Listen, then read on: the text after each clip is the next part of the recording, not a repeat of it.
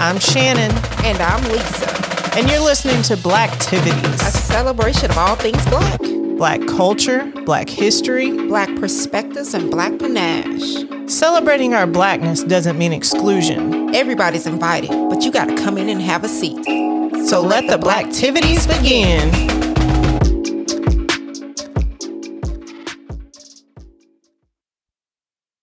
Hello and welcome to Blacktivities. This is our Black Health episode. I am Shannon, and my co-host is the lovely Mona Lisa. Yo, yo. And we have some guests here today, Bella and IB. They are founders of Black Fit Love, and they are owners of the Fitted Network of Wellness. Welcome, guys. Can y'all tell us a little bit about what y'all do for the people? Hey. What's up? What's going on, y'all? Thank you for having us. We are honored and we appreciate you, asking us to join to talk about Black health, because that's something that we are passionate about. We are owners of Fitted Network of Wellness, and we also own a weight loss firm by the name of Fitted University, and we help busy professionals lose weight with ease and keep it off forever without giving up the foods that you love or spending hours at the gym. That's what we do. That's what we does. So welcome, guys. Welcome. I'm glad to have some professionals on here. Let me share a little story with you guys. This episode is about Black health. And I'm going to share this story with y'all, and I just want to get y'all opinion on this. So I used to be 300 pounds. I did get some surgery to assist me. It was a tool, the gastric bypass, and I ended up losing 160 pounds. In that little period, I was big on making sure I was setting great examples for my children because I didn't want them to go through the same thing that I went through. So I was like, you know what? If I'm going to go running, I'm taking them with me. And for a while, we did that. Obviously, life changes. Things happen to where I kind of got away from being active and being healthy. And I kind of fell off. When I moved from New York back to Georgia, I decided I got to pick up the pieces. I had gained a little weight. I was like, okay, I got to, get back on the ball. So I looked at my children. I said, you know what? We're going to go walking and then we're going to go running. And they was like, really? It's been a while. I was like, we can do this. We got this. So we get to going down Shugart. Shugart, for the people that don't know, this is a little street that we have here in Dalton, Georgia. We're doing good. We're walking, we're running, running, Then all of a sudden my chest started hurting. And I was like, okay, hold on. But I got to be big and bad because my kids right here, right? Like, can't show them that I'm hurting, right? So all of a sudden, I just can't breathe. I just laid down on the sidewalk. I know the car is driving by. I know they were looking like, what in the world's going on? My kids is like, are you okay? I'm like, yeah, I'm fine. So my oldest at the time, she was 17 at the time. She went running back to go get the car to, come pick me up because I couldn't go back. But I was just sitting there like, I'm finna die, y'all. I can't breathe. I'm finna die. My kids finna see me go out. I'm finna go. At least God know my heart. I was trying to teach them something, you know what I'm saying? Like something positive. Like you gotta exercise. But I damn near died on Shugart, y'all. That is very important to me, to making sure I'm setting a good example. And even though it's hard, growing up, I didn't have someone talking to me about exercising. I didn't have anyone talking to me about the importance of eating healthy, breaking down calories, and how to read and exactly read that label that's on the back of all of this food that we do buy, processed food that we do buy that isn't good for us. We're built and we're taught on cooking unhealthy shit. So that's something that I did try to change when it came to my children. Even now, people are surprised because my 17-year-old baby, she makes the best Brussels sprouts, sauteed Brussels sprouts. Oh my God. So it all comes from how you grow up. And unfortunately, not all of us, especially the Black community, we get that to where we're taught health. Agreed. That's awesome. But yeah, I almost died. I just want to say that I almost died, but I'm here to be with you guys today. I was about to say, you lived to breathe another day. There we go. I'm putting that on the shirt. Yeah, I mean, so we here now. Right. The beautiful part is just the idea that you are being proactive, especially with your kids. And there's one thing that you mentioned that I think that in the Black community, we don't give enough clout for us to even be able to move forward and change. And that's the idea that you understand that the way you move right now and the decisions that you made today were a result of what you were taught, not this resistant idea or excuse. Let's just call it what it is, that right. it's genetically inclined. You know what I'm saying? So in the Black community, that is, well, we haven't gotten to this part yet, but that is a myth. The idea that we were born to be this way. We were born to be fat. We were born to be overweight. We were born to be unhealthy. It's in our genetics.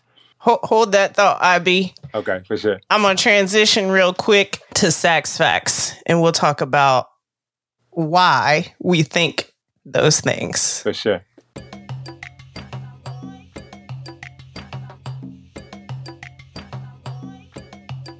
Our African ancestors already had their own native foods and recipes when they were brought to America during the slave trade. You know, because we had our own civilizations and cultures in Africa. Some enslavers even took some of the native African crops with them that the slaves planted when they got to America. Rice, okra, pork, and greens were staples in their recipes. Slaves were pretty much given scraps, undesirable parts of meat, and some starches like rice, sweet potatoes, cornmeal, and a little bit of molasses. No veggies, no dairy, no fruit. So Black folks did what we always do. They said, "You can kiss my black panache," sprinkled that thing on it, and created a feast. We grew our own veggies. We took them pig parts and made ribs, chitlins, pig feet, fatback, ham hocks, and hog maws. We developed seasoning combos to make it all taste better. We boiled them greens and pork fat and soaked up all the juices with our cornbread, which is how they used to do it in the motherland. We seasoned the meat with hot red peppers and vinegar, the base of the barbecue sauce that we and white folks alike love to this day. You know, we find any excuse for a cookout now. It is said that meat curing techniques came from our ancestors. We turned their trash into what would become comfort food and define Southern cuisine. We continued eating these things after slavery because most of us still couldn't afford the best cuts of meat. And it became a cultural thing during Reconstruction as we celebrated in our churches every week. The Great Migration, when lots of Black folks moved out of the South, caused those foods to be enjoyed by people all over the country and began to mesh with other cultural foods when people started putting their own spin on it. The term soul food was spawned in the 1960s. But here's the problem. Those comfort foods are often cooked with things that are not the healthiest. These culinary traditions, lack of access to buy or the money to pay for healthier food options, has led to health issues in the Black community and is part of the reason for generation after generation of high blood pressure, high cholesterol, diabetes, and other diseases running in a lot of our families today. And that's Sax Facts.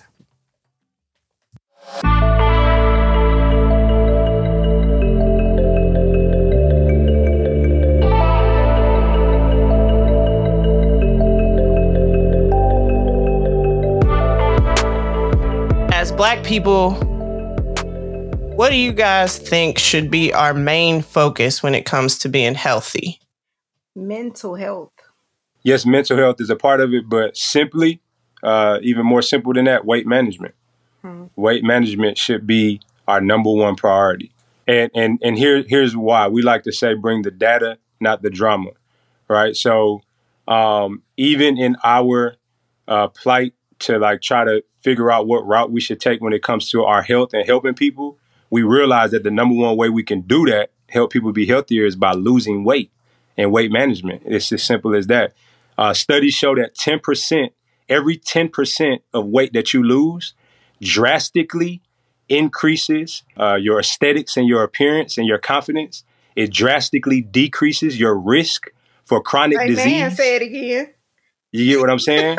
So that is the number one. And it also drastically decreases the consequence that comes along with chronic disease. So what I mean by that is this. Someone that has heart disease, if you were to lower your weight, it drastically increases your chances of survival if you were to have a heart attack. The number one way to be healthier is through weight management. The stats show that. The data shows that. So I think that we need to hold more value in that when it comes to our community. So weight management is the number one and easiest approach to take.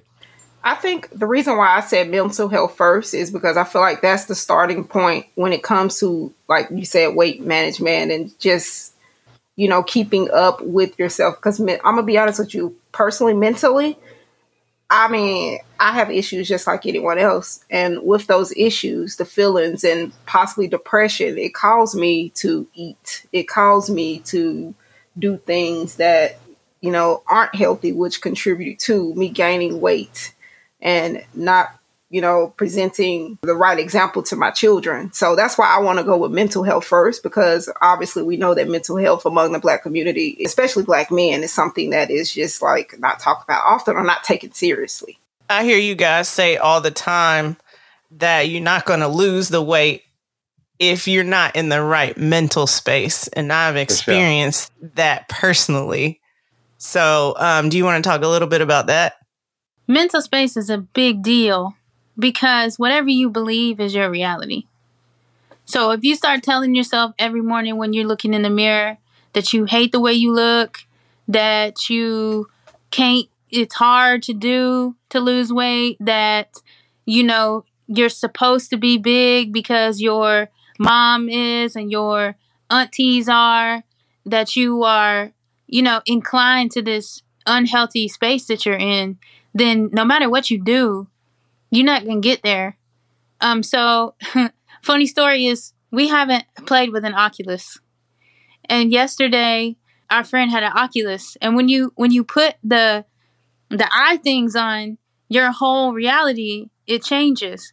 And so whatever you think is kind of like your Oculus. Mm-hmm. When you put your Oculus on, you will see what you feel like is going to be the space where you would like to be. And so you can't change anything from outside of you. You can only change it from the inside. And so from the inside out, it's easy. The body responds to whatever that it feels like mentally is there. But again, you can't change it from the other side. So I know a lot of people, when they go to try to change something, it's like, what can I buy? What product can I put on my skin? Mm-hmm. Can I get a BBL? Can I get all those things?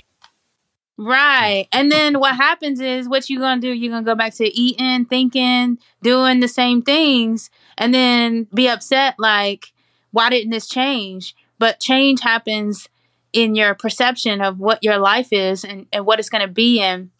And so, both of those things are what we do mostly. Is we got you on the change. It'll happen. But do you believe it? Do you see it? Do you understand what kind of things that you want in your life? All those things are really, really important. And we also have a saying. So actually, Mona, you are correct.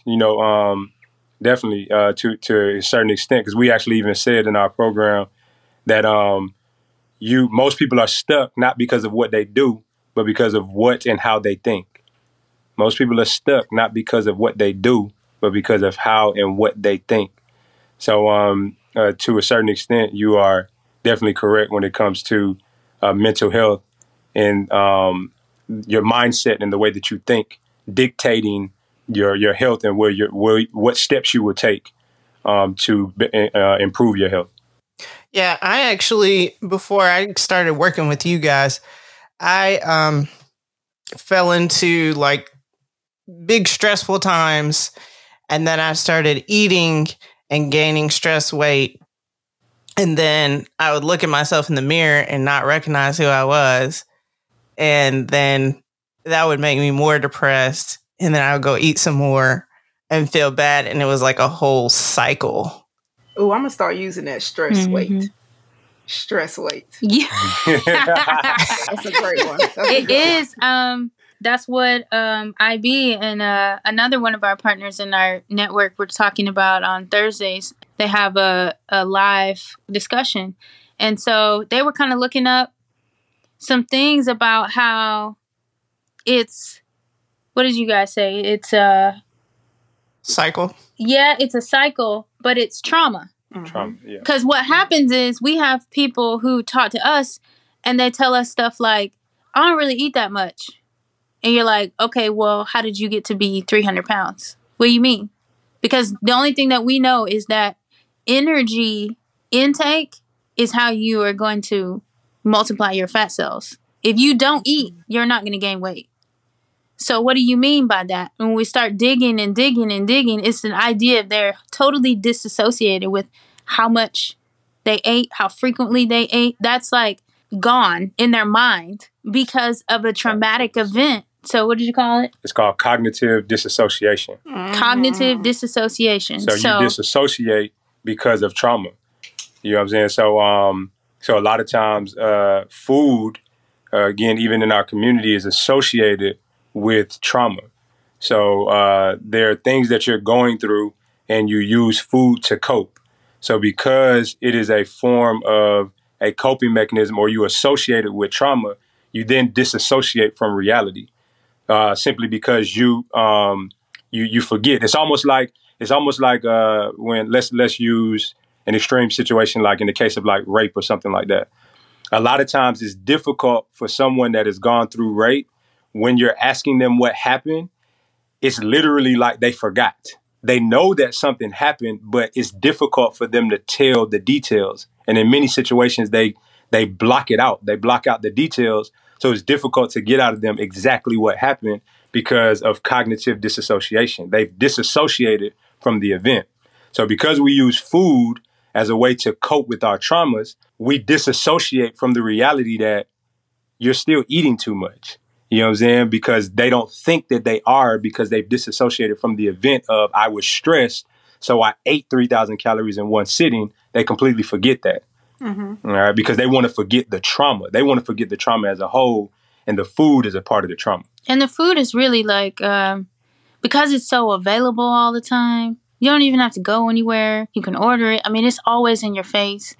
And you really use it as a vacation. I want to take a mental vacation. I don't want to be here.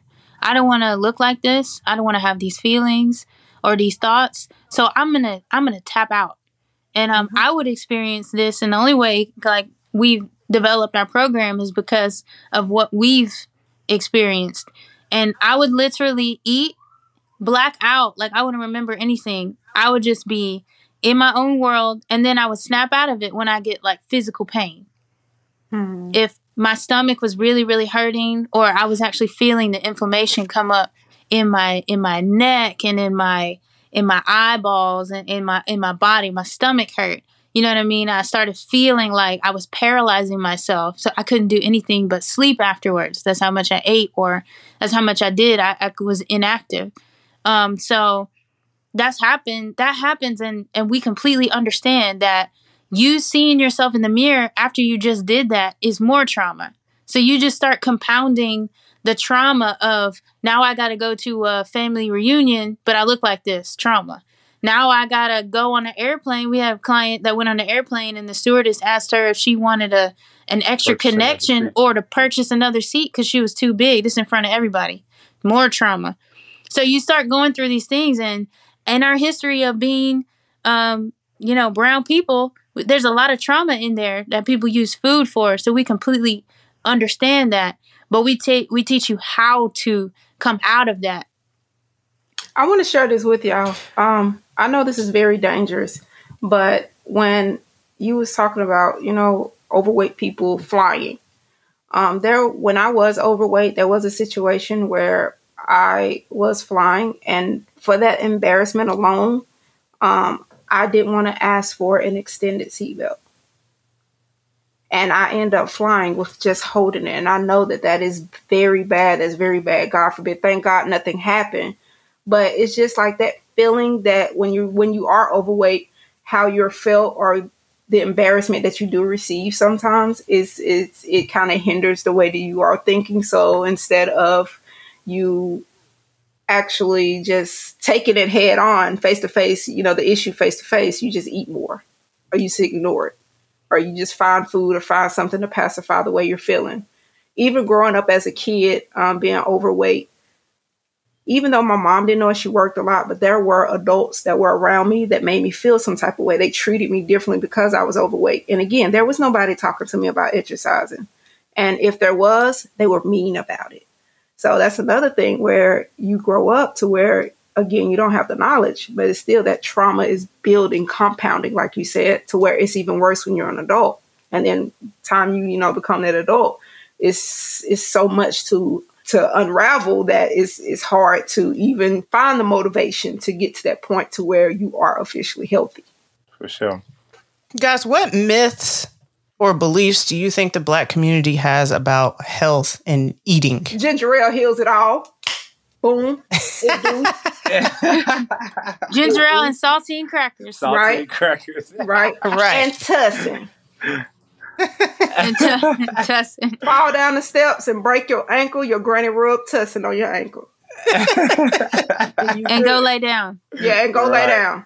You bust your head open. If y'all fall and bust your head open, what do they tell y'all? The first thing they say is don't go to sleep. Shh. Black community, get in there and lay down. Take some, drink some water, go lay down. Now that ginger ale a big one for sure.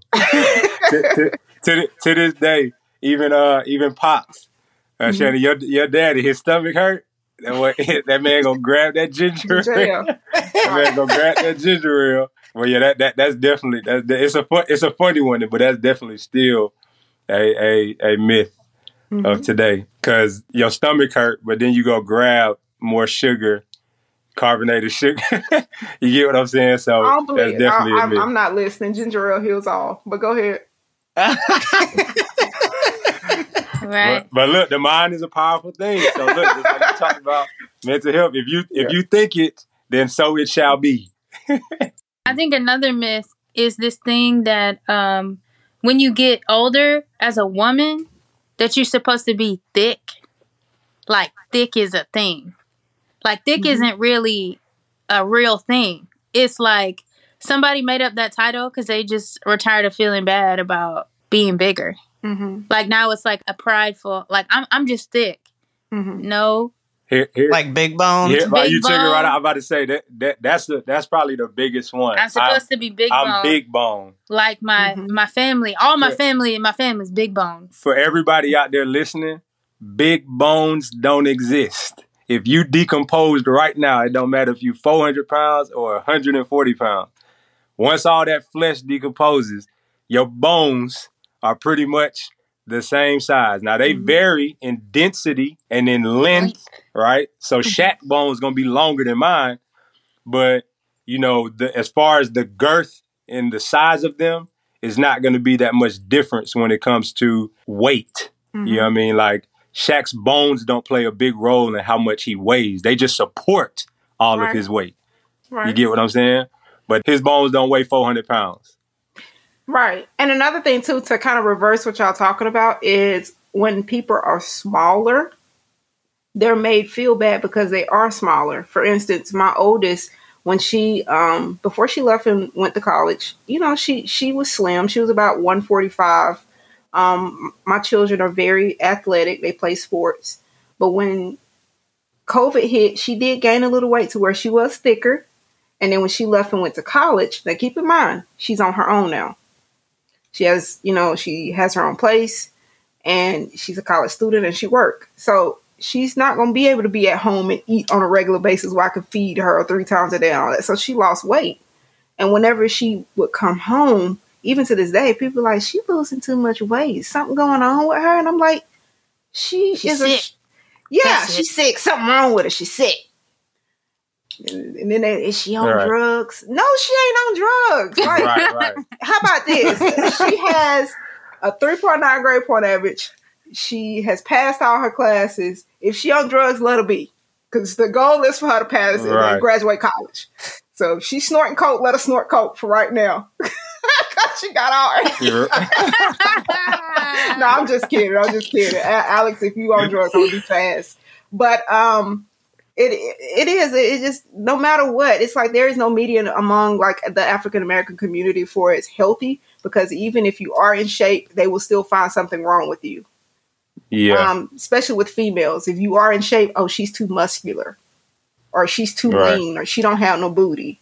And then if you are super chunky, there's some people that don't feel the fupa. Team fupa, you stand up. We fupa friendly over here. Fupa friendly. Yes. Team fupa, stand up.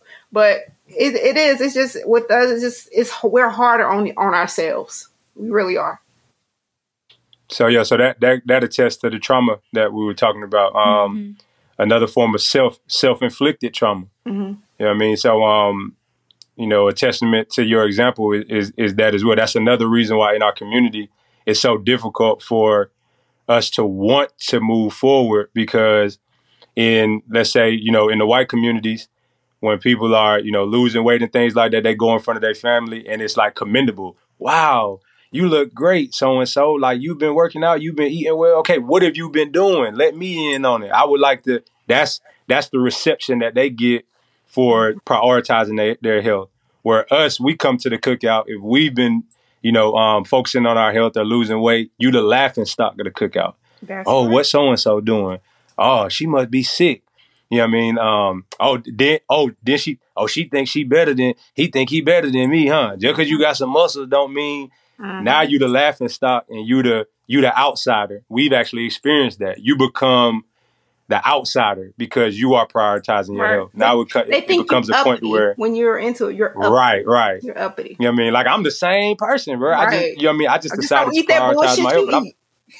Right. I'm still the same funny guy. You know what I mean? I still like to party. You get what I'm saying?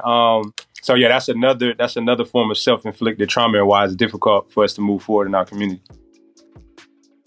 Yo, this conversation is just getting heated. So we're going to pause right there and come back next week with part 2.